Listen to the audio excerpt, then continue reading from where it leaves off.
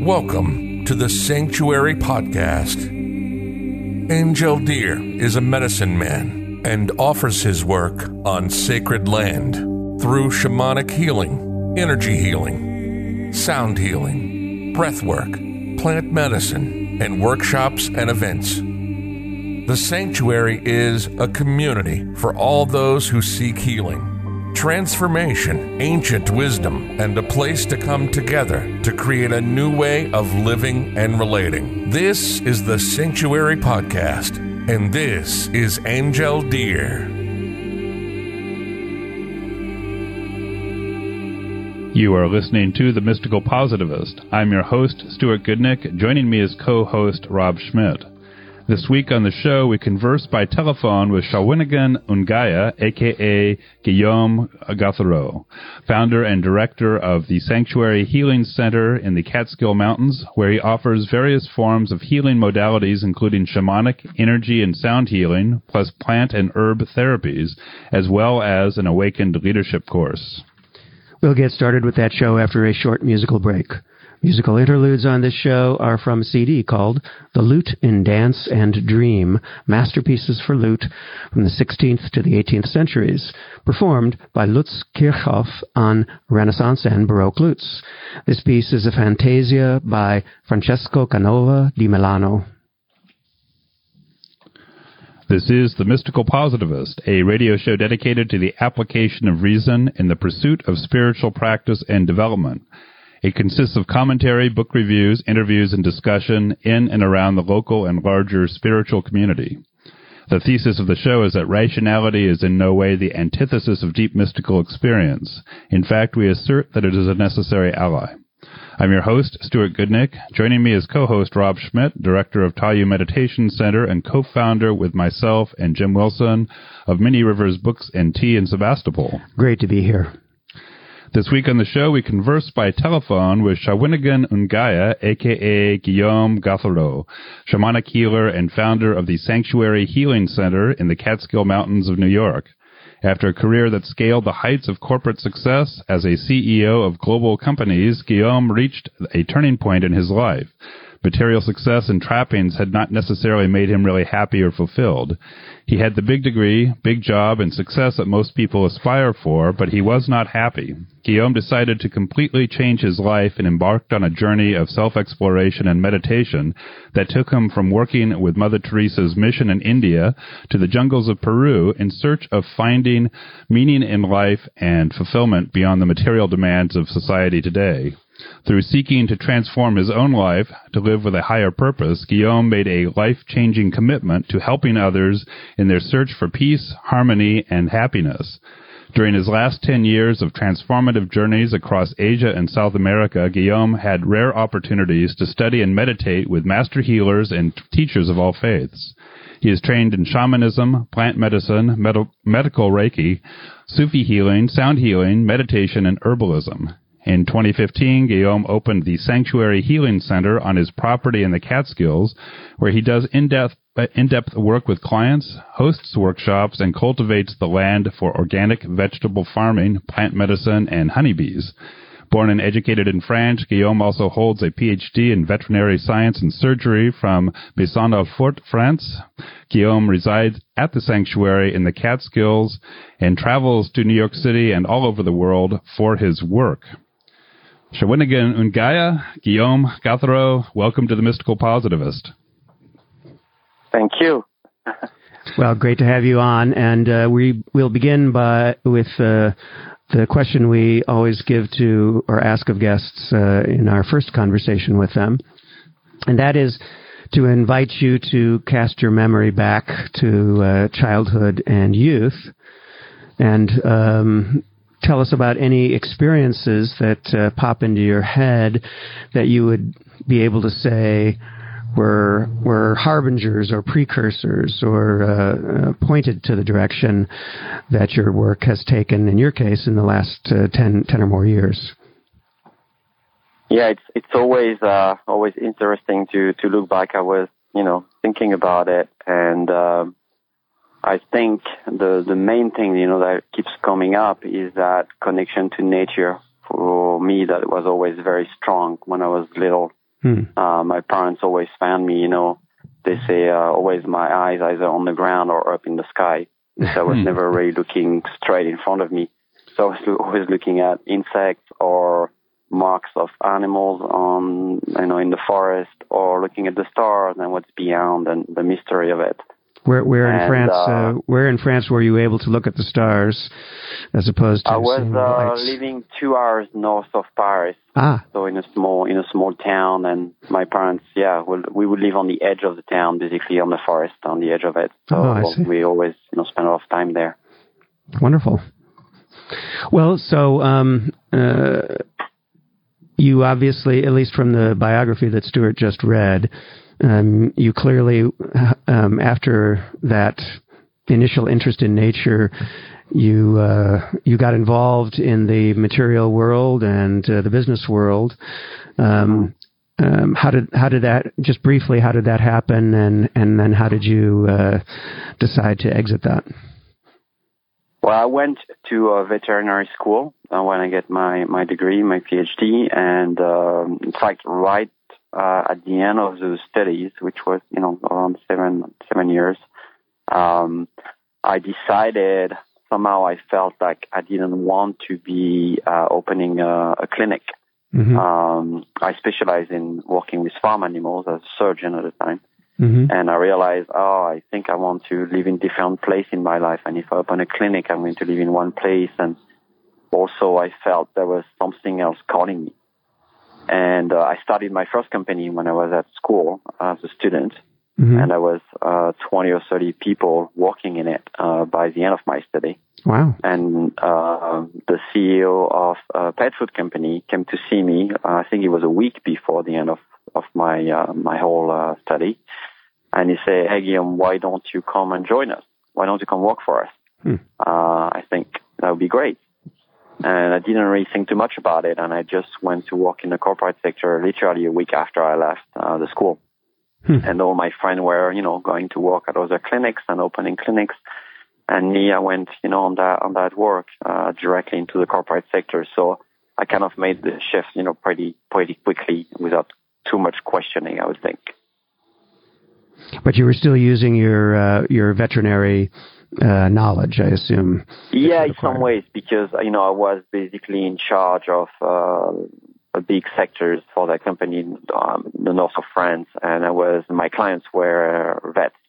So I would be dealing with them for, commercial matters and marketing matters. I would visit veterinary clinics 3 or 4 days a week. So I would still be in that environment, definitely, but it was more commercial and marketing jobs that, it was about nutrition too, because I was, working with quite high-end pet food, but it was not directly related to most of the things I learned at school, for sure. So how did you find that experience, and what was the growing pressure that arose within you to find something that ultimately was more meaningful for you? Well, I didn't question it at the time. I really loved it, to be honest, because my friend that was out of school were struggling, and they had to do, overnight shift and weekend works, and, they were working for other clinics, not getting very well paid. And, I was having a salary, I was having a car, and the company was taking care of me. And so for many years, I stayed in the corporate sectors because I became quite good at what I was doing. I went for different companies. I worked for Nestle, and then I went to work in the luxury industry. And it's really after 10 years working in the luxury industry that I started to realize that I was not really happy. I was really good at what I was doing. I was successful. I was making money, but my life was not fulfilling somehow. There was something else calling me. And I could not really put a finger on what was wrong, because I did everything I was told to do. The big school and getting a nice job and making money and buying a house and just doing all those things. But I had all of that. And somehow for me, it was like, that's not it. I don't know what it is, but this is not going to fulfill me. So that's when the questioning started. And then I opened my own business, so I went on an entrepreneur path, where also here in the U.S., in New York, where I was living at the time.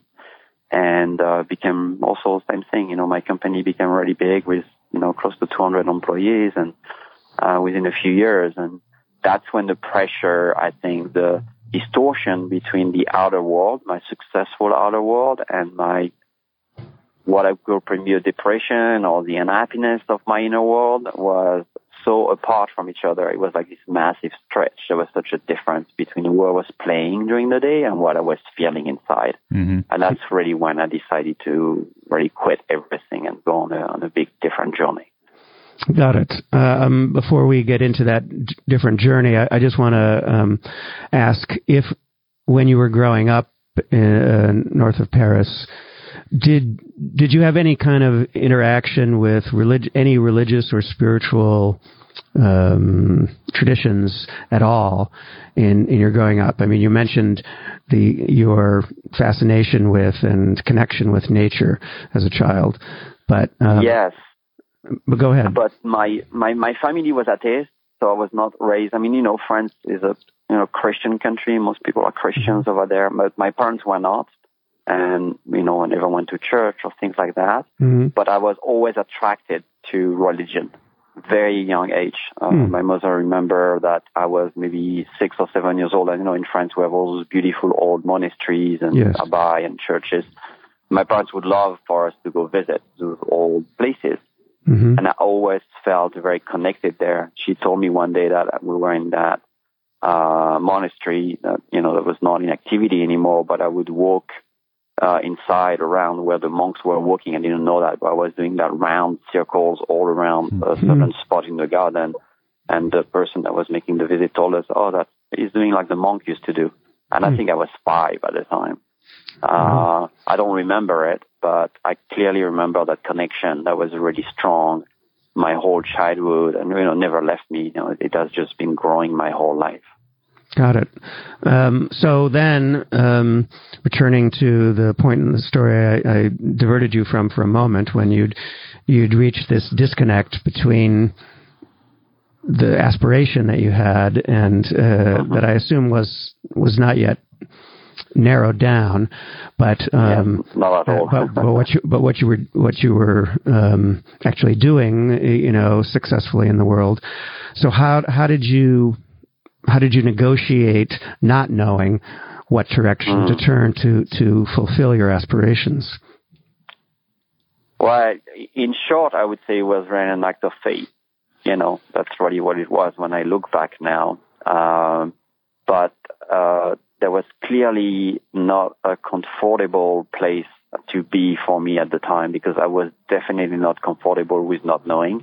Having a scientific background and, being raised, a certain way where you need to know everything and figure out things before you take decisions. And that was creating my whole suffering, because obviously I could not see what was next. But in parallel to that, at the same time, my suffering was growing. And at some point it becomes so intense. And I was on a spiritual path, meaning that, I had teachers, I was starting to learn meditations, and I was going to retreat. So that was going on in the background and increasing that suffering in some way, but also increasing my capacity to hold more space for that suffering and for a way to look at it, to see what is going on there. What kind of traditions were you exploring at that time? Say that again, sorry. Well, what kind of traditions were you exploring at that time? I was working with a teacher in New York, which was an Advaita Vedanta teacher, so Indian scriptures, traditional Indian scriptures, and with someone that was in the lineage of Chogyam Trungpa, so crazy wisdom. So two very different lineages, but in some ways, I really loved it. I love the difference between the two of it. Yeah. Got it. So you were doing that, though. I mean, we're still in the period, or you were beginning to do that towards the end of the period of your engagement with the business world in the way that you described, right? Yes. And I started to work with plant medicine. I started to go work with shamans in Peru. And it was, I would say probably 4 or 5 years before I left everything. So I already had to start to feeling, an experience of what this world is about. And that's what basically grew in the background the most, and that's what really became what I'm the most connected to today, but still very connected to all the different religions also. So I'm interested about that transition in, working in.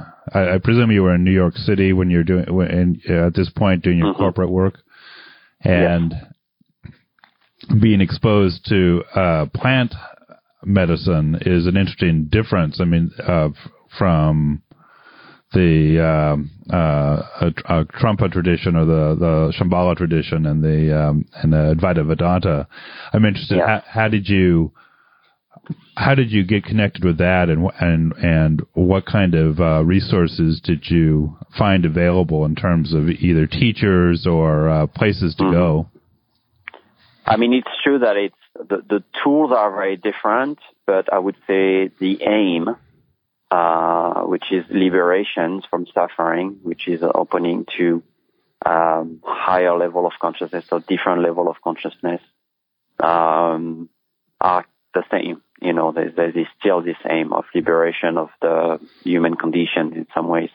So, and I could see that already at the time. I remember that I was like, oh, all those are saying the same thing. They're just using different words and different tools. So a friend of mine at the time had experience with plant medicine and mentioned it to me. I've really never heard about it before. And he said, oh, there is that person that's coming and that does this work. Would you like to meet him? And I went on this ceremony, and, I was so moved by it. It was difficult. It was very intense, but it was also so beautiful. And I felt, for a moment, there was a moment in it, like sometimes you have that experience in meditation or other spiritual work, but almost touching at a glimpse of the universe, a glimpse of that totality, that love that's behind everything. And that was such a profound experience that it became kind of my rope through the dark nights, through the suffering, through the unknowing, like you mentioned, and going through it, say, well, I might not understand things very quickly. I might not find my path very quickly, but there's so much to discover there. There's something really beautiful. I could feel that, and I want to pursue that. Something was telling me, just go for it. Just trust it. Well, it's interesting. You just mentioned, compared this to you said sometimes in meditation. So I'm wondering if at that time you already had a fairly deep or sophisticated meditation practice when you found yourself so touched personally in this other tradition? Yes, I did. I was already probably 3 or 4 years already as a deep doing meditation. I was starting to teach meditation in New York. Which a Tibetan form or more the Hindu tradition, okay. More the Hindu tradition, and I already had experience of kind of this being completely dissolved. That experience of expansion, that experience of love in some of my meditation practice. And I knew, I didn't have to hold to that. It was not that I was aiming for that, but coming back from it and seeing how I was the days after, the weeks after those experiences, and see how my language was changing, how my behavior was changing, my relation with my emotion was changing. I was like, wow, I feel so much better than the other way of being. And so that I knew there was something else. I could not tell what it was, and I really didn't know. I mean, if you tell me that I will be doing what I'm doing today, if you told me that 10 years ago, I would have probably laughed. It's crazy. So yeah. Well, I'm intrigued by you say your language changed. I mean, clearly you're not talking about French to English. Your English is really good. Thank you. But can you expand on that by telling us what how you experienced the way you spoke? I assume that's what you mean. How that shifted for you. Well, I remember clearly there was a moment in my life where I could see that most of my words, my language was coming down from my head into my throat, and that's what I was talking. That's what I was saying. Okay. And then one day something dropped. And like my face, I thought my face and my belief was very in my head. It was probably in my heart too already, but it was very heady.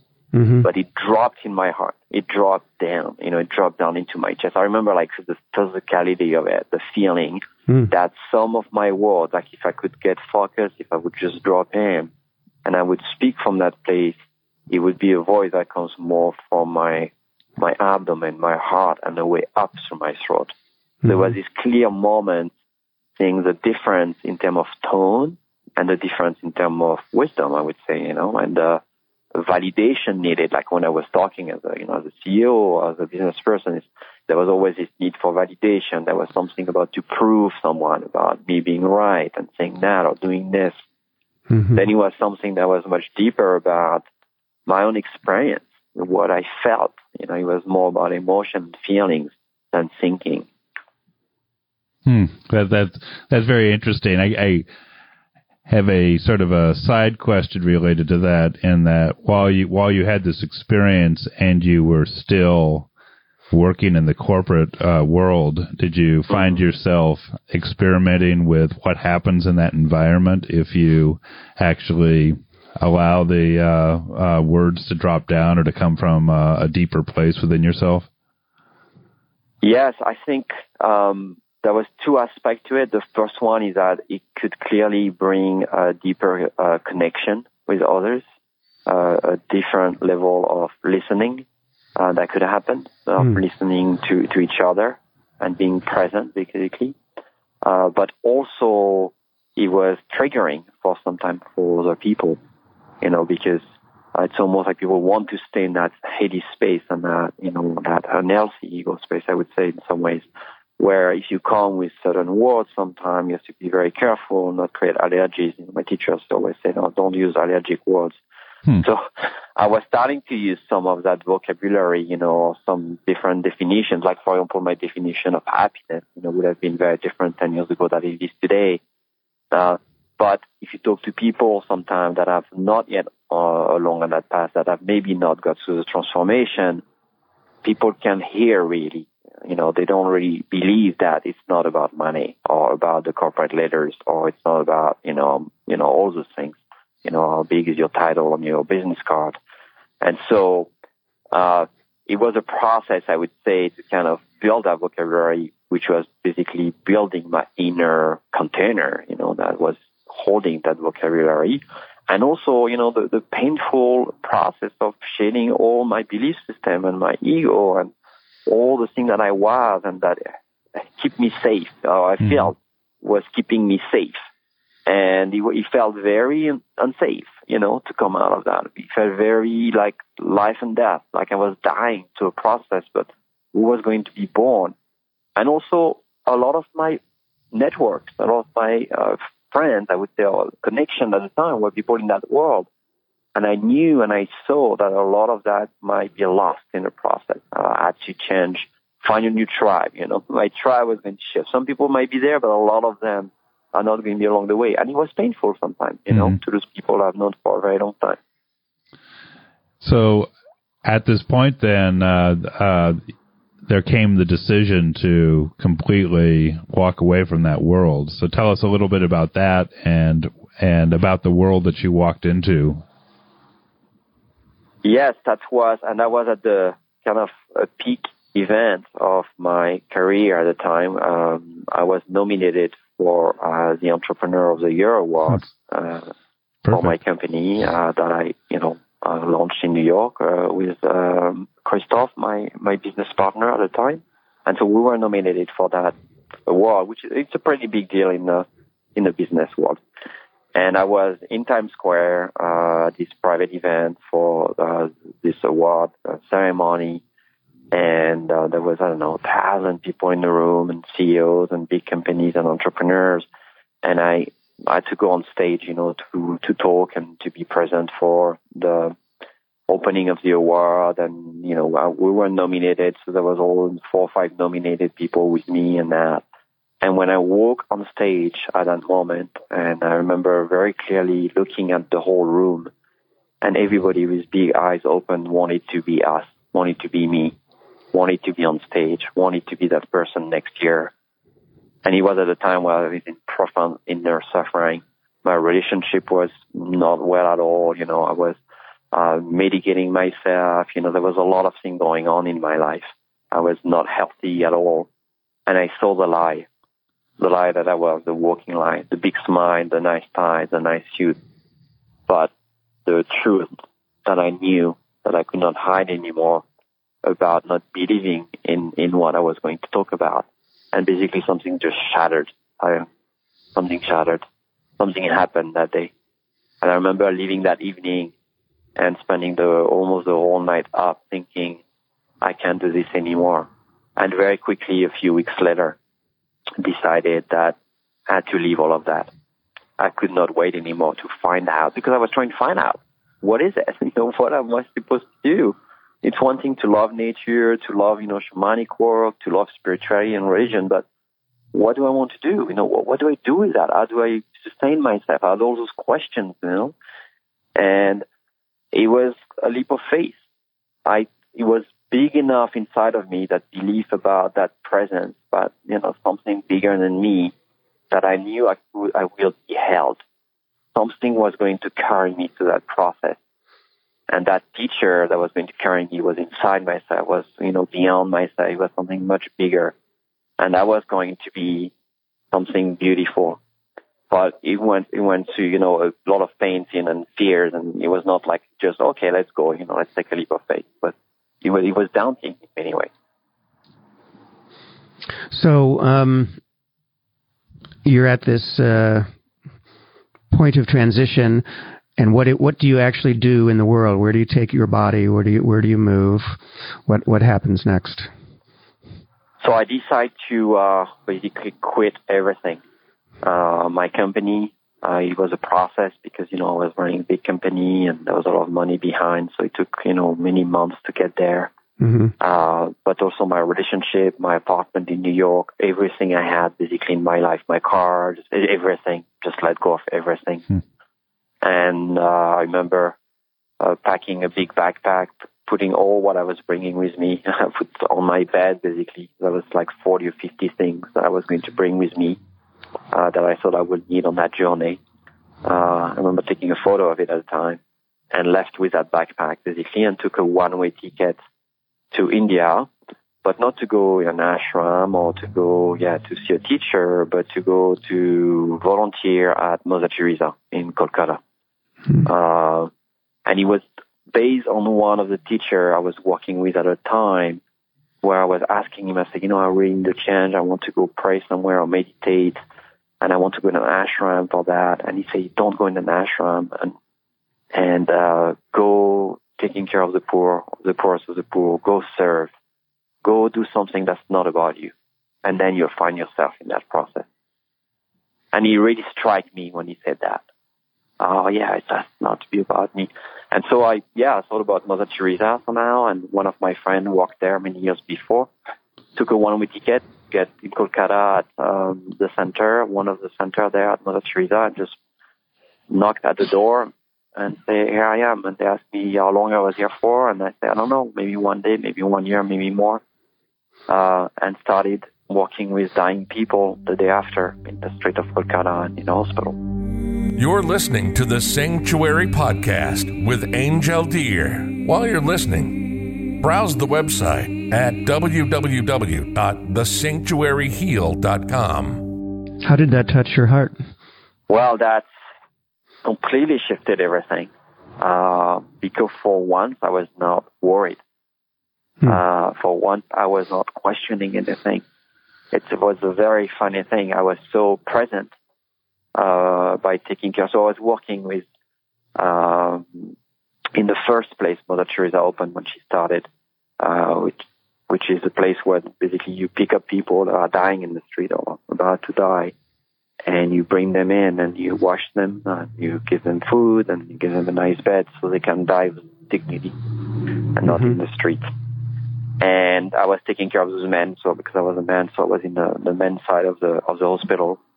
And that's what I would do. I would start doing those things. And I was so touched by those men, by their presence. And I was almost like taking care of babies in some ways, because those men didn't have anybody ever that took care of them. And I was the only reason they might stay alive, by feeding them, by taking care of them. I didn't speak their language, but I have to be there for them. So, I can understand how that would be, that would rip open some things that wouldn't ordinarily get touched. What happened after that? Well, as I was there, and it's funny because, I was in a Hindu country. I was in India, and I was surrounded by, Hindu and Buddhist mainly. But I was in a Christian place, Mother Teresa. Mm-hmm. And one day, so every morning and every evening before work and after work, I would go to the Mass with all the sisters that run the centers. Mm-hmm. And it would be kind of my anchor for the day. It would give me strength for the day, just sitting there and listening to the sister on their knees, praying and singing for an hour. And I would go, I would make the effort to just go there and spend an hour in my meditation and listening to the chants and all of that. And during that time, I think it was not a long time I was there. It was probably a week or two after I arrived. I had one of my first really profound, I would say, mystical experience of direct communication with God. That's the best way I can describe it. I never really talked too much about it, because it's kind of a very personal experience, but let's say I had this conversation that went on for a few days. Almost you could say like a voice in your head, but a very clear conversation. And it was with Christ that was on that cross on the wall, mm-hmm. which was very weird to me because I didn't have any connection to it. I didn't feel special connection to it because I was not raised that way. But there was that discussion going on. And I was basically told, this is what you need to do. The first thing that was asking me was to resolve all the unresolved relationship pain that I was carrying with me. And so one of the first messages was you need to reach out to that person that you hurt. And it was a person I haven't heard for 10 years. I haven't been in touch for 10 years. It was, much earlier in my life that this happened. And I remember coming out of that Mass being very shaken by it, but at the same time not shaken, like almost it was normal. It was this very weird feeling. And opening my phone and having a message from that person on my phone that I haven't heard from 10 years. And then I turned around and I looked at, that man on that cross there, and I was like, what is going on? And I thought I was really going crazy. And he just laughed. That's what I saw or felt or heard. He was just laughing. And that was the beginning, basically, of things happening really deeply to me and starting touching me in depth. And then those voices went off a few days later, 4 or 5 days later. But a lot happened in that process. And that's when my faith dropped down. I was feeling it alive in my heart.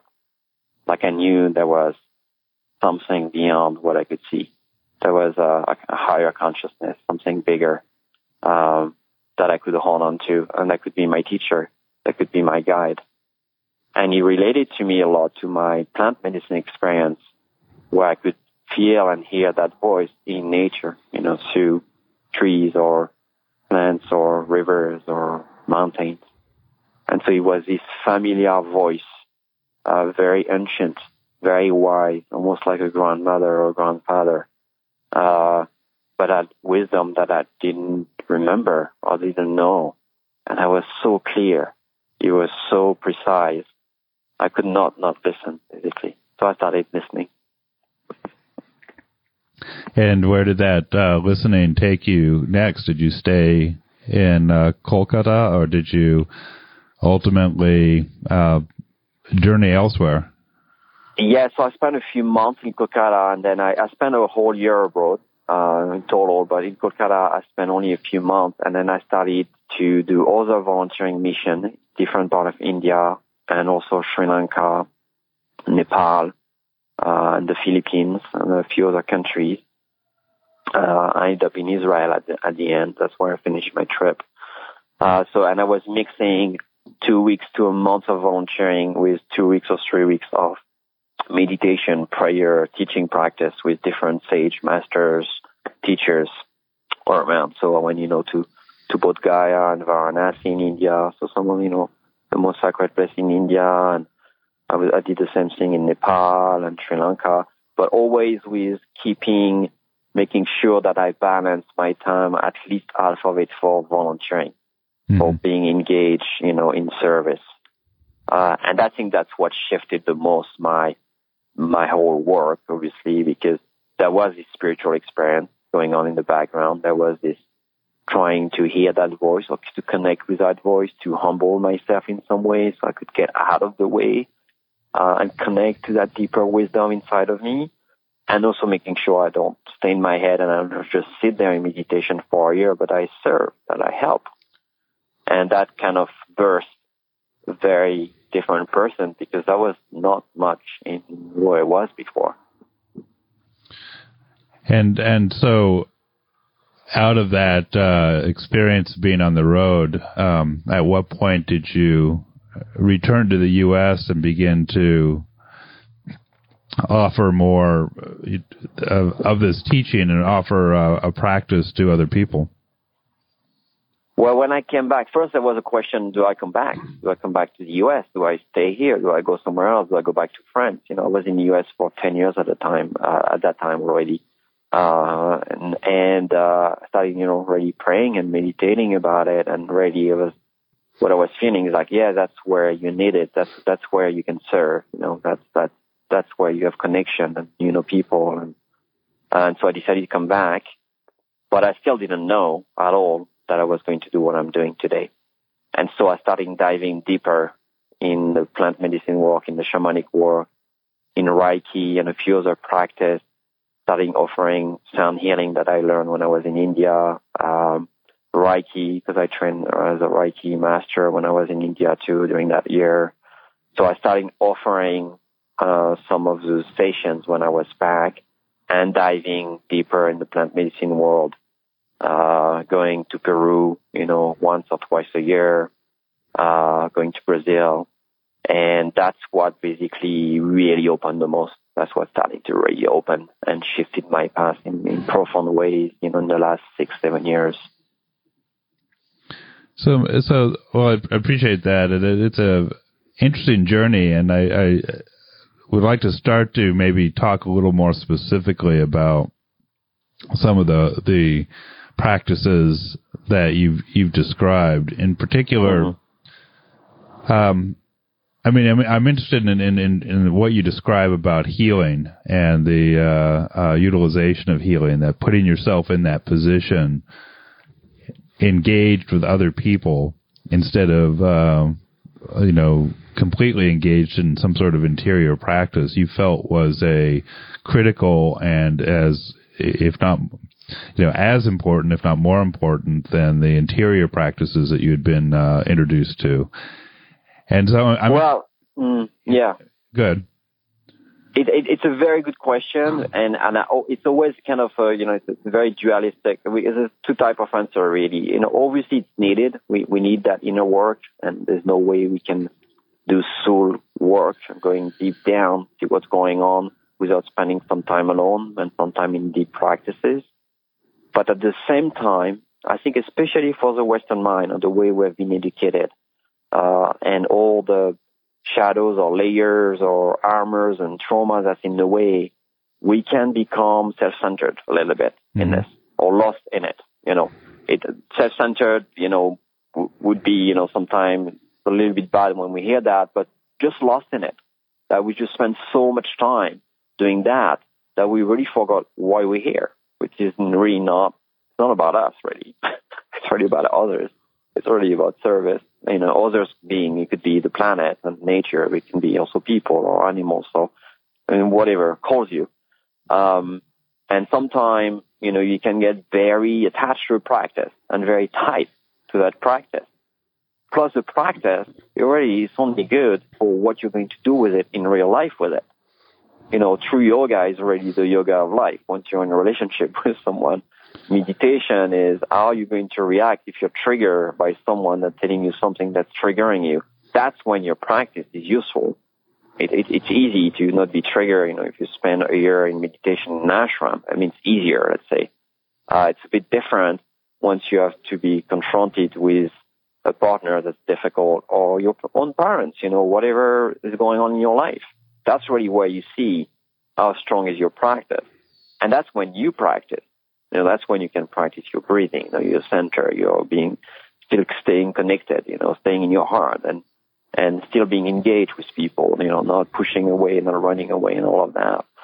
And so to me, I think that was key because that allowed me by kind of alternating those two different things to build a strong practice, but also to see its impact on my capacity to hold space, to hold people in their own trauma, because I hold myself in my trauma, in my pain, in my despair, in my hopelessness, and Shogram Trungpa talks a lot about that, and it was really triggering to me to read that things were hopeless, when I was really teaching at some point. But I kind of understood that later on, understanding that, we have this amazing capacity as humans to hold opposites, to hold things sometimes we cannot reconcile, to hold sometimes deep, deep pain and grief, and also joy and gratitude to be alive when we wake up in the morning. And my life was always about extreme, one way or another, fully on one side or fully on the other side. And that practice, and really it's what nature is showing us in shamanic work, is that capacity to hold opposites, life and death in front of your eyes when you look carefully at nature at all times. It's joy and pain. It's all of that is there. And that's, for me, is being human. It's being able to be in that center by feeling, not by disengaging, not by bypassing. That's also the risk sometimes with deep practice. We can even bypass certain feelings, just being, kind of checking out in meditation. Right. We just don't want the pain, and we just meditate. So we come back from a hard work. We just want not to feel. And, some people take a glass of wine and some people meditate. If you do it to numb the pain or bypass the pain, I don't know which one is better. Probably meditation is better, but at the end of the day, which one really, when are you going to do the deep healing work, which is to feel, to be able to hold that thing, to feel it, to be present with it. And that takes time, to be honest, it takes a lot of time to be able to do that. And falling again, and I'm still on that path, still falling and climbing again, every time I fall. Got it. What you were just saying reminds me of something I heard you. I thought I heard you say earlier in the show, which was sort of linking healing and liberation. That is the kind of liberation that, like Buddhism, might speak of, and so. You just I think introduced trauma for the first time, the word trauma, into the conversation a few minutes ago, and I know from some of the emails we shared before this interview that's a big area for you. But if if one speaks about trauma, the healing is obviously related to that. But before we get into the trauma specifically, I'm wondering if is there any other way that you would link these two, because I think this is an interesting area now. In California, we see lots of teachers who are speaking about healing and the importance of healing, individual healing, collective healing, planetary healing, etc. And they don't necessarily link that to this sort of some of the classic descriptions of liberation from Buddhists and other traditions. So I'm wondering if you could just talk about that linkage. Yes, I'm not a Buddhist practitioner, so I cannot talk much about that. But I study a little bit, but to me, very often, at least, in the spiritual community, when people sometimes, is it maybe not so deep yet in the past, or I've not studied a lot yet. Liberation is almost like this nirvana. So it's that place almost of no suffering. Mm-hmm. But it's seen as a place of no suffering because basically I'm just in pure bliss. There's no more pain. There's none of that anymore. And that's good to have. There's a space of liberation. I can just be present, and be in that state. But for me, the truth as human beings, however advanced we are with our practices and however type of practice we're doing, the path of liberation is a path of being able to feel everything and still be able to be emotionally engaged and connected with our heart, which allows us to be emotionally engaged and connected with others. Which means that it doesn't mean I don't use the word pain. There's no more pain. No, it can be pain. We can be very liberated and still experience a feeling of deep grief with something. But we're not taken by it. We're not just the grief. We can have fear, but I'm not becoming fear. I can have pain, but I'm not the pain. So I can allow myself, and that's why it becomes tricky, because I need to allow myself to expand my heart enough so I can feel everything. So I don't bypass. I don't avoid experience, because if I avoid the pain, I'm going to avoid basically also the high. I'm going to be in that zone where I cannot really feel anymore, because my nervous system has been described now very well. Physiology, my nervous system, when it's engaged, can feel everything, but it's not a different system for the joy and the grief. It's a one system that keeps me engaged or not with others. And if I do enough practice, I realize that what happened over the years, that I'm able to sit with, like we talked about earlier, unknowingness, even like not knowing what tomorrow might bring. I might be able to sit with hopelessness, which might seem very difficult to sit in peace with it. But which means that if I can really do that in my practice, I'm going to be able to hold that space with someone else, not through my words only, but through my presence, through an embodied nervous system and body that's basically resonating that vibration or that frequency or whatever we call it, a nervous system that is at peace, that the less anxious person in the room should be you if you do a good practice. We say always a less anxious, no anxiety, That's the healer in the room. That's the person that can hold that space. And we hold at that capacity. It's not something that, in a healer, I don't really like that term anyway, that carries, but it's anyone that can hold that space for someone that has pain, that has trauma, that is going something difficult. It's not telling them, reach out to bliss and you just love and you just light, because that's not going to help anyone there. It's how can we be with that and still see that we are much more than that? Still see all of it. And how do we hold it together with others? How do we stay connected? Trauma is a very system approach thing. You cannot really resolve trauma as an individual if you don't approach the system you're in, either being your family or very often your family or your friends or people that you're very connected to. Because trauma moves around. That's the funny thing about trauma. But in shamanic work, in shamanic practices, that's the way it's always looked at trauma. It's not seen as something you carry. It's more seen almost like an entity or little person that can move around between different people. And the most sensitive person usually in the group is the one that is going to experience the most, because they are the recipients of it. But if others are there and present and can hold that space for them, people can heal faster than doing it on their own, which tribes have done for eons. Yeah. If they live in close community in tribes, that's why they have way less trauma when they can keep their way of life, because they have a way when someone is going through trauma or difficult experience to heal that. Very different than the way we're doing in the West. Very different that we approach it.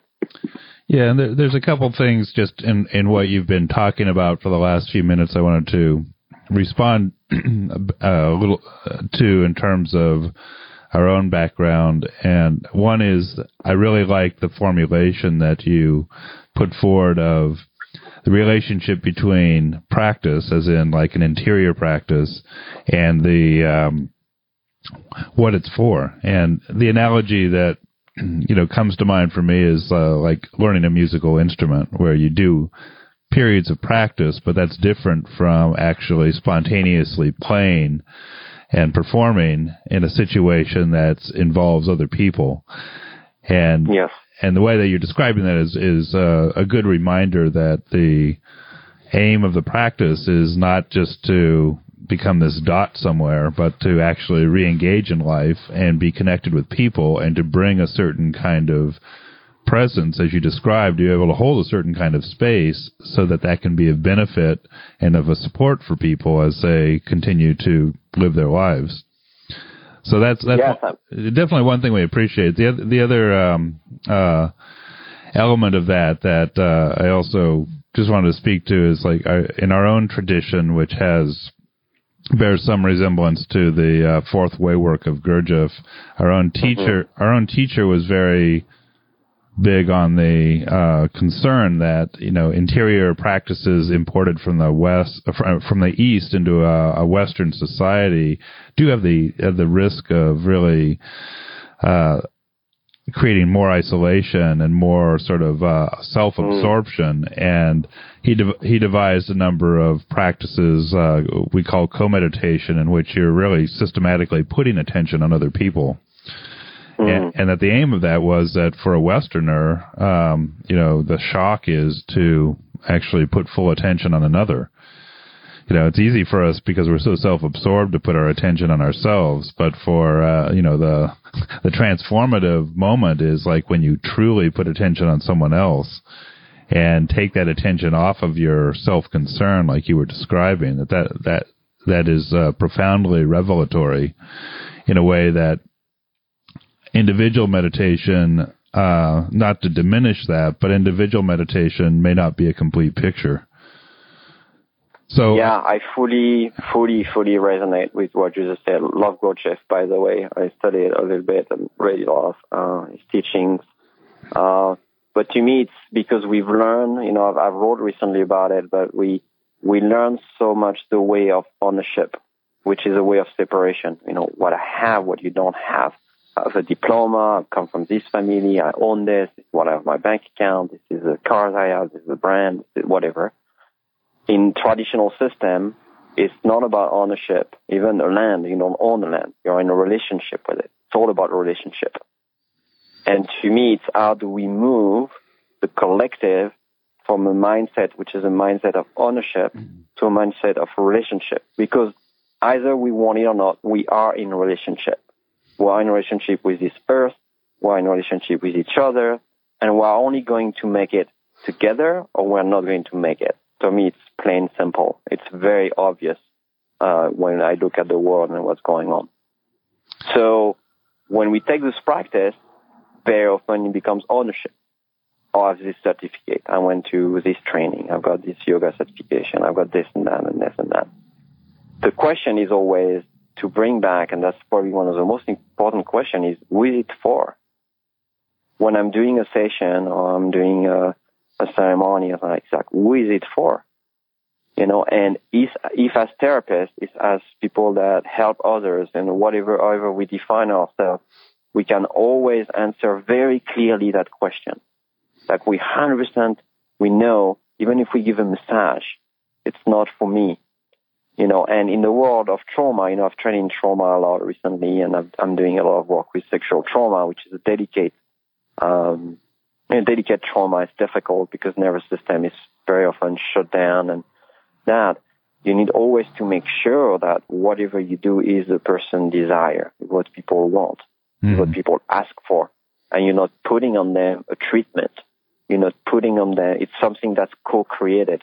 And I think that's what shifted a lot the way also I look at healing 10 years ago, 5 years, 6 years ago, 7 years ago, to the way I look at it now. What to me now, it's a co-creation. Yes, I have tools that I've learned. I can use singing bowls, I can use a drum, I can use my voice. But at the end of the day is, you are your own healer, talking to the person that's there. You have the power. I'm not here to fix you. And the only way for that person to feel that is if they are co-creating the healing experience with you. So they find their own power within themselves. Because if not, they become addicted to the healer, to the guru, to the teacher, to the workshop, to the retreat, to the plant medicine, to whatever works for them. And then we're going just to have a great experience. And we feel really good about it. And then we come back and we don't have that effect anymore because it was something that's coming from outside inside of us, not something that's revealed from inside of us. And there's beautiful retreats and people that work that way, more and more. But I think it's always important to say, okay, is it something I'm going, for? Am I in a relationship here? Who is it really for? And am I empowering you to find your own way through this darkness, through whatever you're going through? Or am I coming with solution and telling you this is what you have to do? Because if I do that, I'm just doing the same thing school system and education in the Western world I've done to people for now hundreds of years. Yeah, well, we're at a good point to take a break for the show, so we'll get back to this discussion of shamanism and healing, the various healing techniques and the goals therein. So we'll do a couple to more. Yeah, so we'll do a couple of announcements. I'm going to turn you over to Rob on the phone. You'll be off the air, and then we'll rejoin in probably about 6 or 7 minutes. Okay, great. Okay. See you soon. We'll return to our show after a short musical break. Musical interludes on this show are from a CD called The Lute in Dance and Dream, Masterpieces for Lute from the 16th to 18th centuries, performed by Lutz Kirchhoff on Renaissance and Baroque lutes. This piece is a prelude and chaconne by Charles Mouton. You've been listening to the Sanctuary Podcast. Thank you so much for listening. Remember, we're a source of talks about spirituality, personal transformation, energy healing, shamanism, and earth-based practices. For more, visit thesanctuaryheal.com. On the website, you can find out about our events, our retreats, healing offering, our spiritual blog, and you can also register for the newsletter. Again, visit thesanctuaryheal.com. Till next time, this is the Sanctuary Podcast, and Angel Deer signing off.